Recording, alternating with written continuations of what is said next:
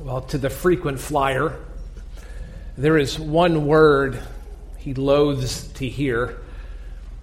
There is one word for those with reservations and connections and destinations, and that is the word taxi. In aviation, taxi time is that time where an aircraft is either on hold or spending time in movement between flights. Perhaps you've experienced this, where everyone on a plane is seated, but you don't move. You're just sitting and waiting and wondering. Or maybe you're all settled in, and the captain comes on and tells you there's going to be a delay due to mechanical repair. Well, that not only affects your schedule, but also induces great anxiety, does it not? Well, there's also the example of the plane on the tarmac, in line with other planes, but it feels like a long line and a long wait. It's JFK Airport that ranked first a year ago for the longest in taxi time delays. The average delay was about 27 minutes. Well, to the passenger, these experiences cause frustration and anger and anxiety. And so too can it be in the Christian life. In a spiritual slump, taxiing on the runway, unable to take off. We can't get going. There are times when things aren't right with the Lord. They aren't what they used to be. How do I take off? Well, the book of Malachi is addressing the spiritual slump. It's addressing what it means to fall out of fellowship or to struggle in worship. And God is speaking to his people here, and he's telling them what separates them from him. It's a book written a long time ago to a people different than you and I, but a book very applicable to you and I in our day too. And this morning, God turns to the issue of relationships. If our relationships with one another are broken, then our worship before God is broken. This is a lesson in Malachi 2, and it comes through a breakdown in marriages, the most important of all human relationships. In this passage, self-centeredness has replaced faithfulness. What it made Israel feel good, what satisfied desires, that replaced what was right. And rather than finding satisfaction in these relationships that God gave, Israel set them aside and set out to delight herself in new relationships. Well, as I mentioned, this is a message for you and I today. Married or not married, how we treat one another, it impacts how we treat God. And mistreating Christians, it does not send us flying, but rather leaves us stuck. So to avoid a spiritual slump this morning, we must love others to love God. And that's the driving point of this passage today. If you're not there yet, we'll be in Malachi chapter 2. I invite you to open up your Bibles with me. We're in Malachi chapter 2, beginning in verse 10. As you go there, I want to underscore that there is both a subjective and objective aspect to the spiritual slump. Now, oftentimes, you and I, we will know when we're in a slump. We will feel that. We will experience that when things aren't right. And this is because at conversion, when we placed our faith in Jesus, we received God's Holy Spirit. And that Spirit is working within us, permanently indwelling our souls. And when we struggle or when we sin, the Spirit will convict us. So we might say it this way: we feel it or we experience it. That's the subjective aspect of the spiritual slump. But sometimes we may not know it. Perhaps our conscience has grown seared, or certain patterns have become habits. It's possible to realize that we're not even in a slump. And this is why truth is so important. We discussed this last Sunday. Sometimes, whether we feel it or not, God's word tells us we're in a slump. In places in Malachi, Israel, she seems unaware that she is in a slump and struggling. But God comes along and says, here's what I see. And that's always going to be our measuring rod. That is our standard. What does God's word say about it? What does it say about us? It's a reminder then this morning that it's not based on whether we are healthy or whether we're wealthy or whether we're doing pretty good. We may not say that I feel far from God, but if God's word says we're flawed, we're flawed. Our feelings may be wrong because God's word will be our objective standard. Again, most times I think we will feel we're in a slump. We sense things. But sometimes when we're out of step, we need God's voice to help us. And that's what God does this morning in Malachi chapter 2, verse 10, something he does with Israel.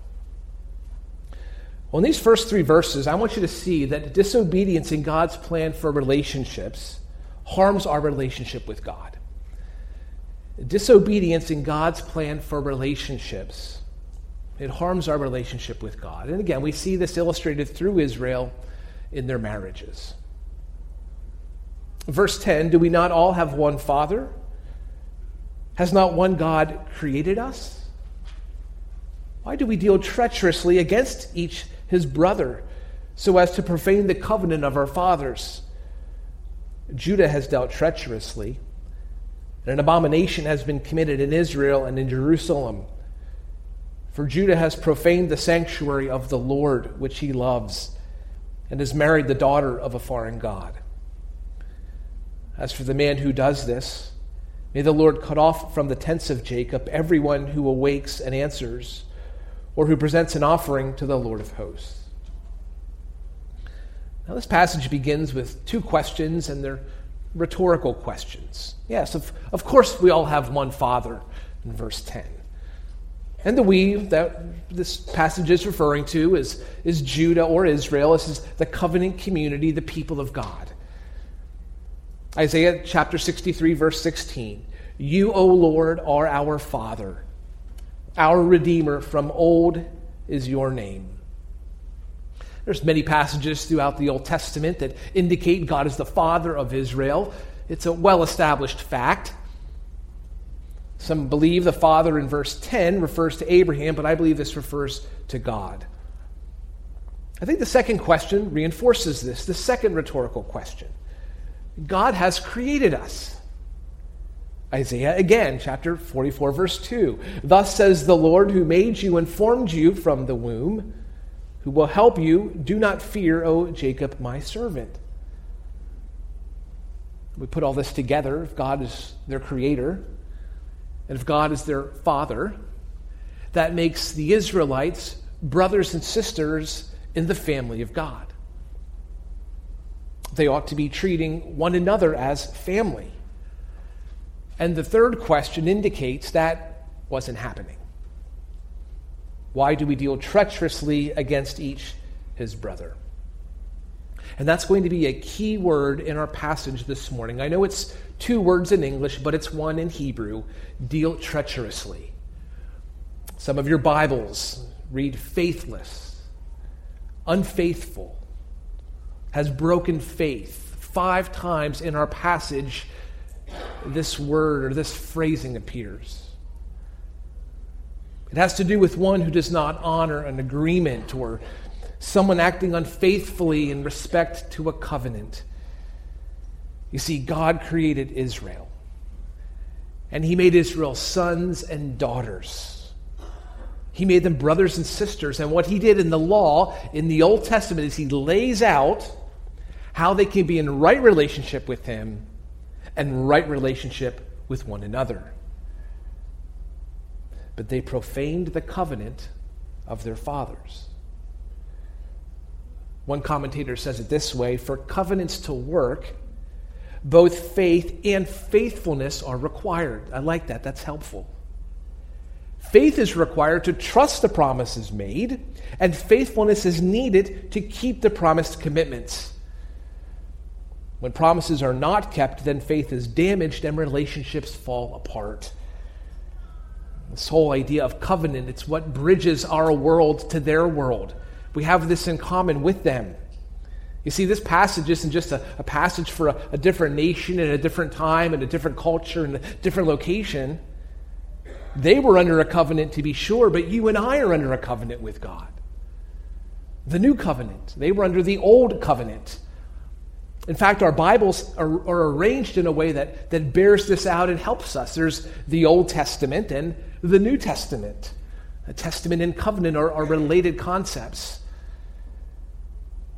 In the New Covenant, just like the Old, it's particularly wicked to treat fellow Christians wrongly, just as it was for Israel to do this to one another.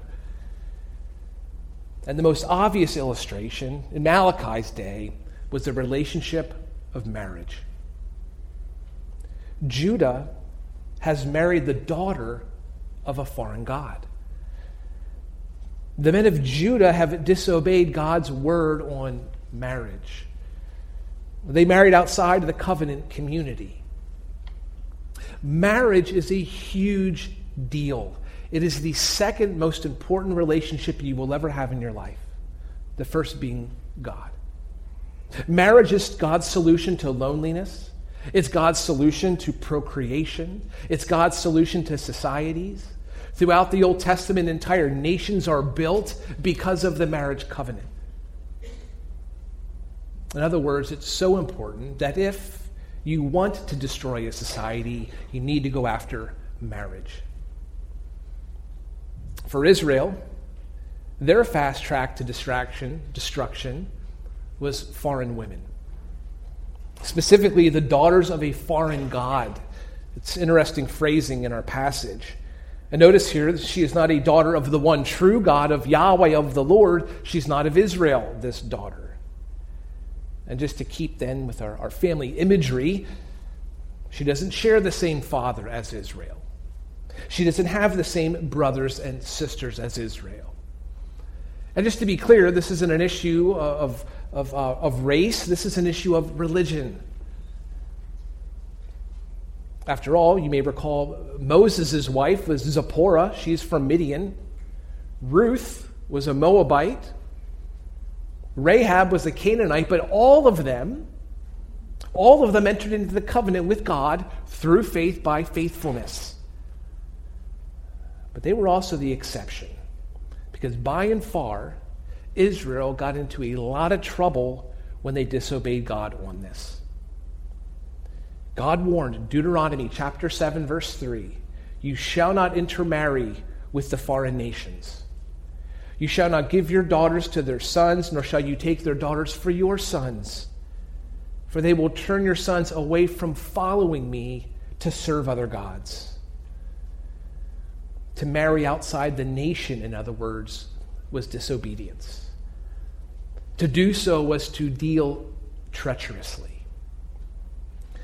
And when they did, as though they had to find out for themselves, bad things happened. In Judges chapter 3, they're supposed to clean out the Canaanites from the land. The sons of Israel lived among the Canaanites, the Hittites, the Amorites, the Perizzites, the Hivites, and the Jebusites, and they took their daughters for themselves as wives and gave their own daughters to their sons and served their gods. This became the pattern insofar as Israel disobeyed the law. Well, how about a king? Maybe if Israel had a king, maybe a king with great wisdom, this wouldn't be a problem. Maybe he can buck the trend. 1 Kings chapter 11, verse 1, "Now King Solomon loved many foreign women, along with the daughter of Pharaoh, Moabite, Ammonite, Edomite, Sidonian, and Hittite women." Verse 4, "When Solomon was old, his wives turned his heart away after other gods, and his heart was not wholly devoted to the Lord his God." And sadly, this trend continued. Disobedience made them illiterate, literally. Nehemiah arrives back in the land to rebuild the wall in Jerusalem, and he makes an observation. "In those days I also saw that the Jews had married women from Ashdod, Ammon, and Moab. As for their children, half spoke in the language of Ashdod, None of them was able to speak the language of Judah, but the language of his own people. You see, they couldn't understand the law even if they heard it. So derailed had they become in their stance before God.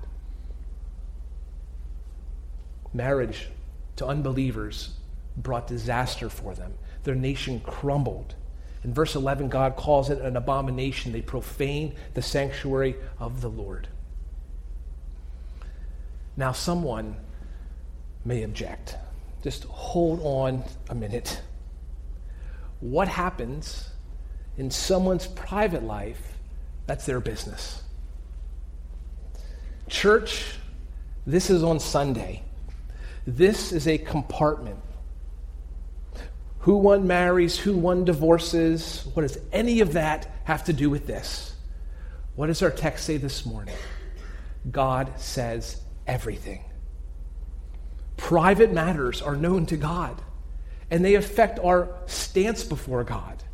They impact the relationship with Israel before their Lord. They impact our relationship before our Lord. You see, this is objective truth. There is a subjective feeling that comes with all of these things, but the Bible says this is objective. This is true. In verse 11, Judah has profaned the sanctuary of God. Her religious practice became a circus act. And because they treated one another so poorly in Israel, their worship suffered. You see, God doesn't draw lines where we do. He doesn't see our treatment of one another as not affecting our treatment of him. No, the two are interconnected. They're linked. You can't pull them apart in God's eyes. Your love for others this morning, it's putting off an aroma in your worship. Your hate for others this morning, it's putting off an aroma in your worship.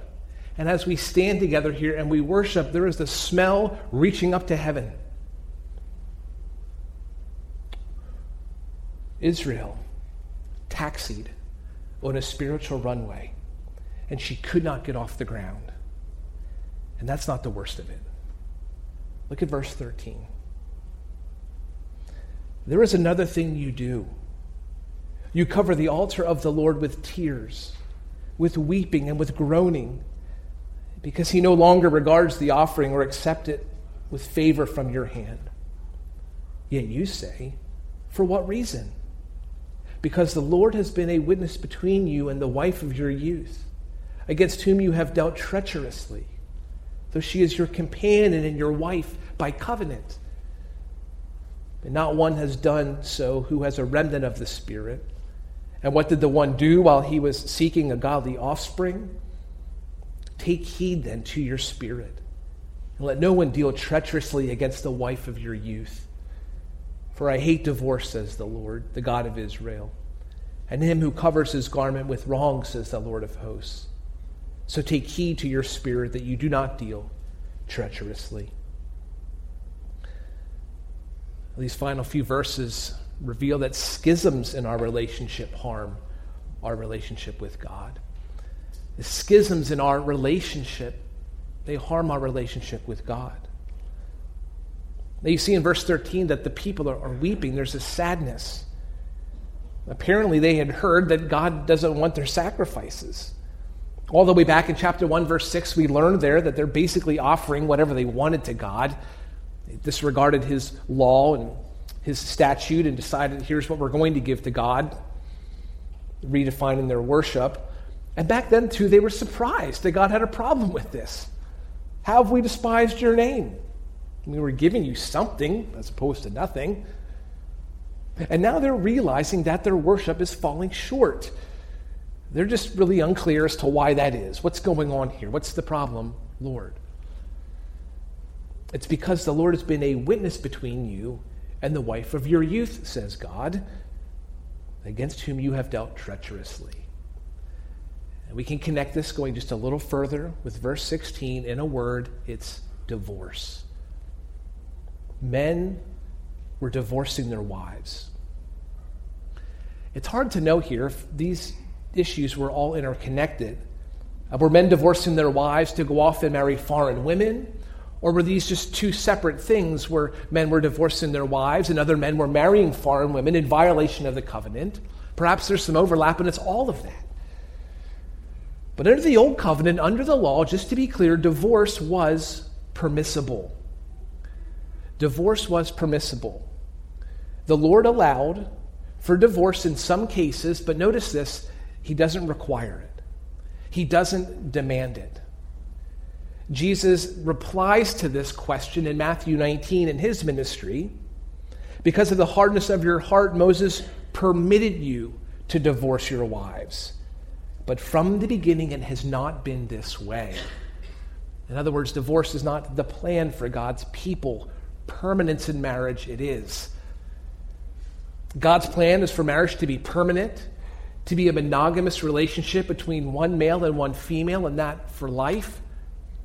In Malachi's day, living under the law, Israel was required to obey God's law, including his teachings on marriage and divorce. So what is this law? I mean, what was the rule? This is Deuteronomy chapter 24. When a man takes a wife and marries her, and it happens that she finds no favor in his eyes because he has found some indecency in her, he may write her a certificate of divorce and put it in her hand and send her out from his house. Certainly an unusual phenomena from where we stand in 2024, but there's a key word in there for a divorce to be biblical for the Israelite. There had to be some, quote, indecency. Now, in the Old Testament, that almost always had to do with some kind of sexual sin. That probably applies here in some way. But against that argument is the fact elsewhere in the law that punishment for sexual sin is death. Now, you can imagine throughout history, Jewish rabbis are going to debate this, some pretty loosely. Now, some believe that if a wife burned dinner, that's an indecency. Well, it's doubtful that Moses is going that far in this passage, so there's something perhaps unusual about this rule. We do know what's more clear is that a certificate had to be issued. If a divorce took place, a certificate had to be issued. That gave the woman protection under the law. And finally, she could remarry, though she could not remarry her first husband. Well, the point I want you to see here in all of this is that whatever was happening in Malachi 2, Israel was not doing this. That's the problem. Israel is not following God's law. Not for marriage, and evidently not for divorce. You have dealt treacherously, says God. Your wife is your companion and your wife by covenant.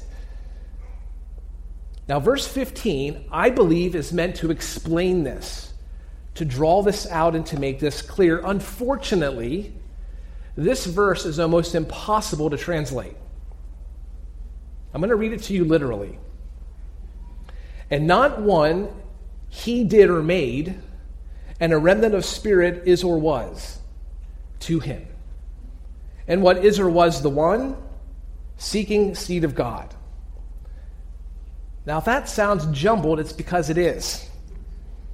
And just to be sure, anytime we bring Hebrew into English, there's some work that needs to be done to smooth it out. So that happens all the time regardless. But there's good news. We have a context for what's going on here. In verse 14, God explains he no longer accepts their offerings. Husbands treated their wives unfaithfully. Looking ahead at verse 16, God says, I hate divorce. And I think there's better news yet, for as this verse moves along, verse 15, it does get clearer till it gets to the end. You and I know, again, most of all, that God wants husbands to remain faithful to their wives. That's helping us as well. So with all that said, I want to offer an explanation for verse 15 to you. I submit it, treading lightly, knowing it's a challenging verse. And since none of our English Bibles translate this the same way, I've selected the ESV Bible as probably the best translation. So I'm going to use this verse to explain it. The ESV reads, did he not make them one with a portion of the Spirit in their union? And what was the one God seeking? Godly offspring. So guard yourselves in your spirit, and let none of you be faithless to the wife of your youth. That gives us then three main points about marriage to boost the argument God makes. First, God unites man and woman in the covenant of marriage. This goes all the way back to the garden, to Adam and Eve, Genesis chapter 2, verse 24. For this reason, a man shall leave his father and mother and be joined to his wife, and the two become one flesh. Malachi's answer to that rhetorical answer is yes.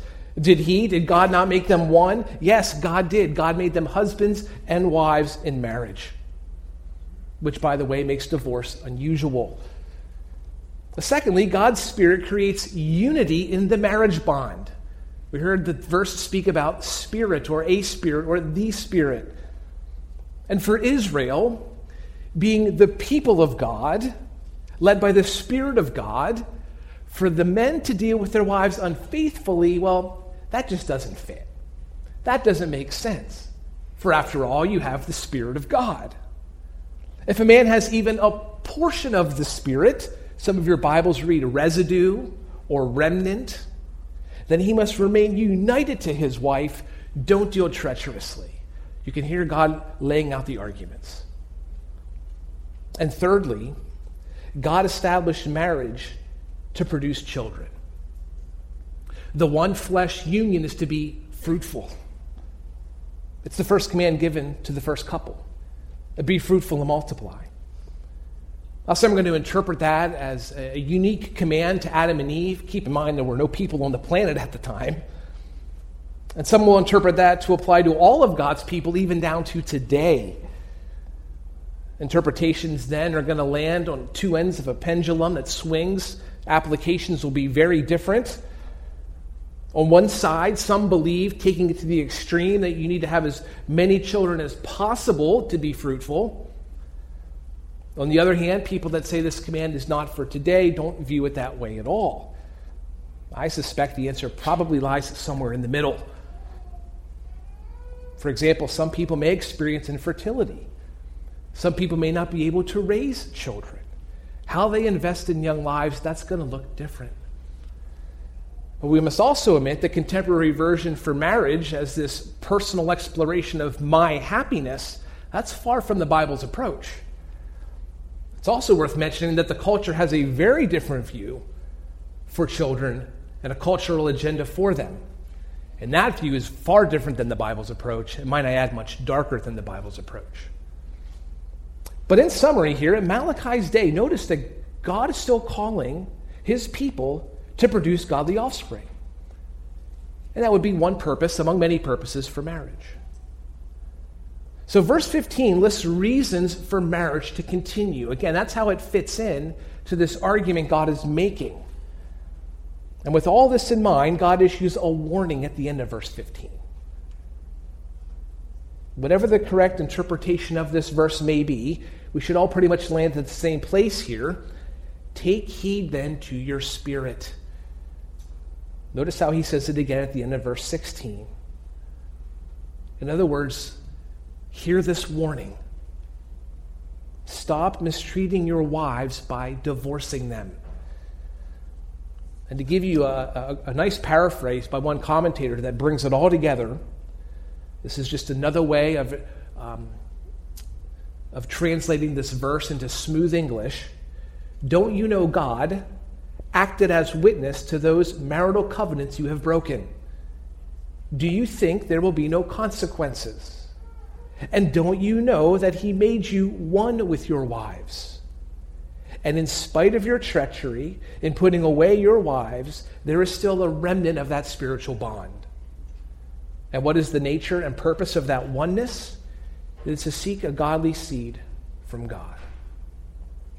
I like how that helps to bring it together into English that would be more understandable for us. Well, verse 16 was going to then record God's strongest statement on divorce. In verse 16, God says, I hate divorce, and him who covers his garment with wrong. Now, this statement isn't contradicting Deuteronomy 24. Remember, back there we explored an allowance for divorce. There are other passages in the New Testament that do something similar for very specific scenarios. But this statement in verse 16 matters due to context. We need to consider what the context is as we understand it. In Malachi 2, men marry daughters of foreign gods. They've been divorcing their wives, their spiritual sisters, to do so. And this practice was evidently widespread enough to warrant this warning. And the man who does this, God says, covers his garment with wrong. That's going to be perhaps an imagery of marriage. This garment, this covering, both Ezekiel and Ruth use it that way. But we see here that unfaithfulness is polluting the marriage. The illustration for you and I would be wearing clothing, maybe a white shirt, and it's splattered or stained. That's what this verse is describing. Well, this passage this morning is explaining a spiritual slump that God's people fell into. And they hadn't followed God's plan for relationships, and as a result, they've found their worship rejected by God.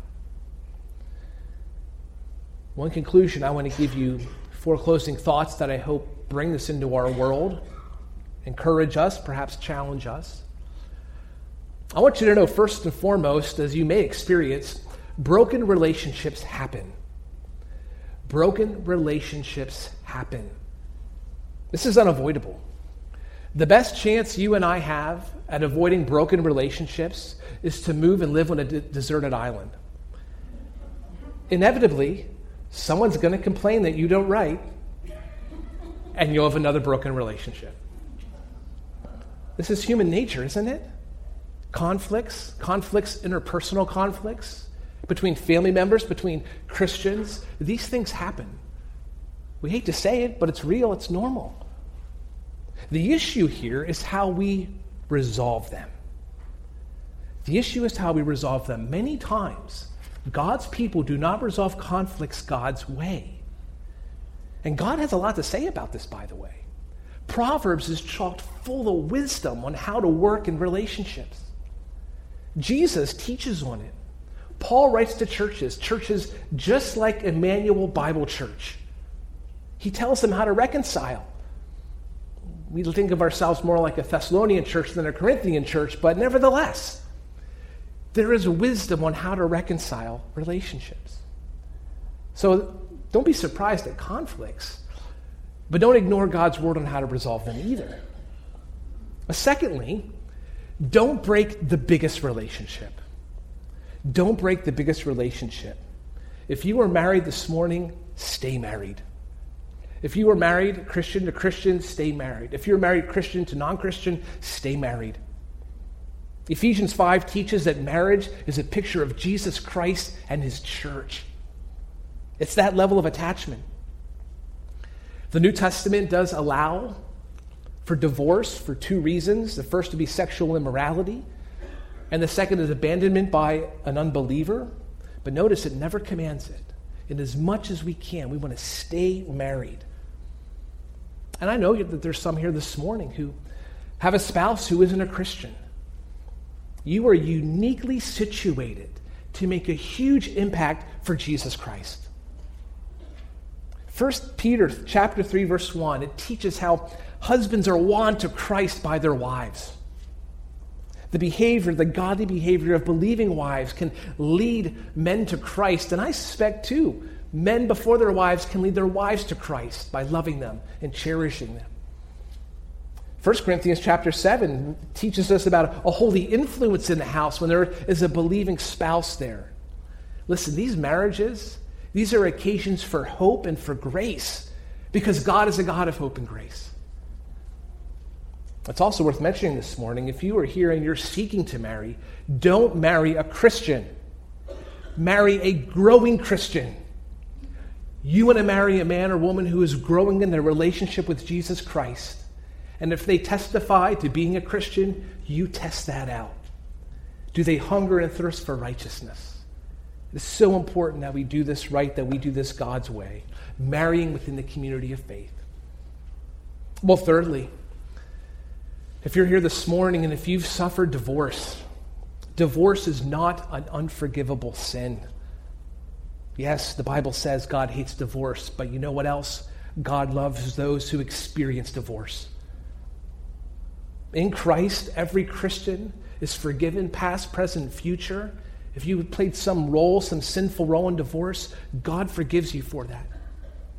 More than this, we see in the Bible that God is a God who heals, isn't he? He can heal those who have initiated a divorce. He can heal those suffering as a result of the divorce. God's extending unending grace to all of his people, regardless of the sin. Such an important point to remember today. And lastly, relationships must be right for you and I to worship rightly.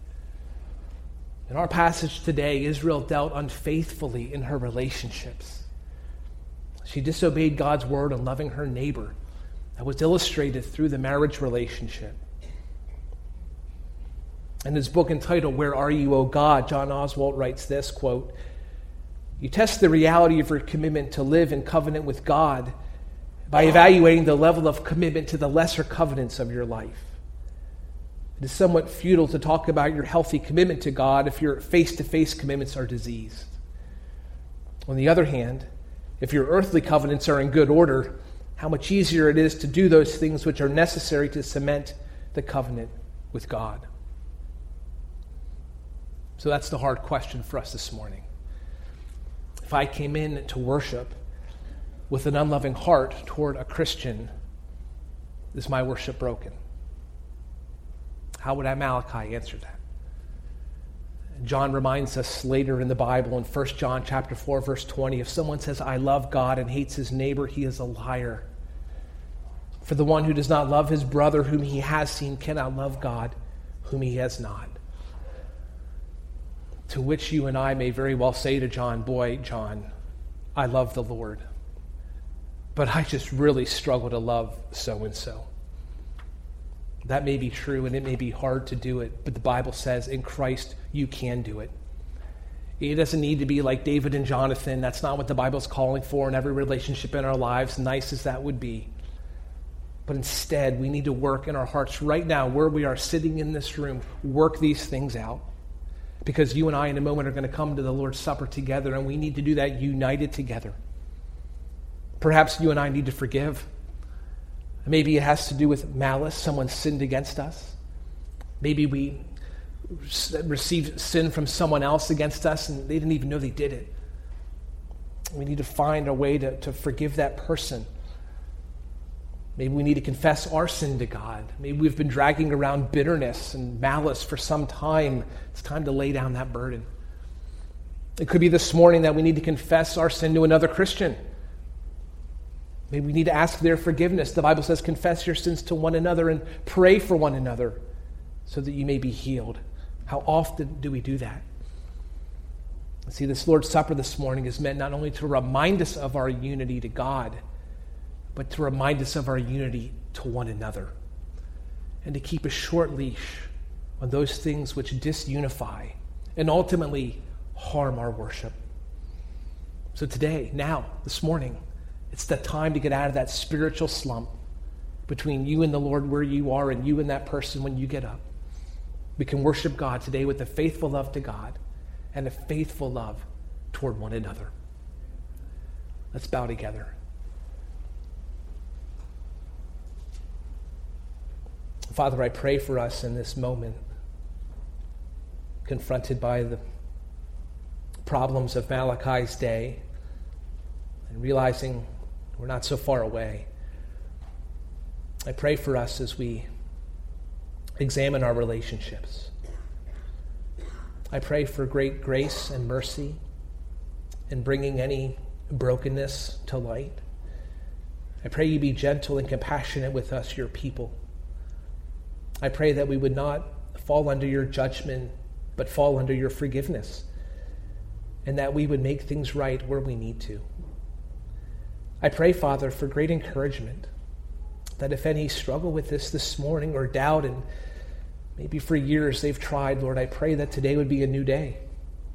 I pray that they would find your grace and your mercy to be sufficient, and to be that which will help them overcome and reconcile or forgive.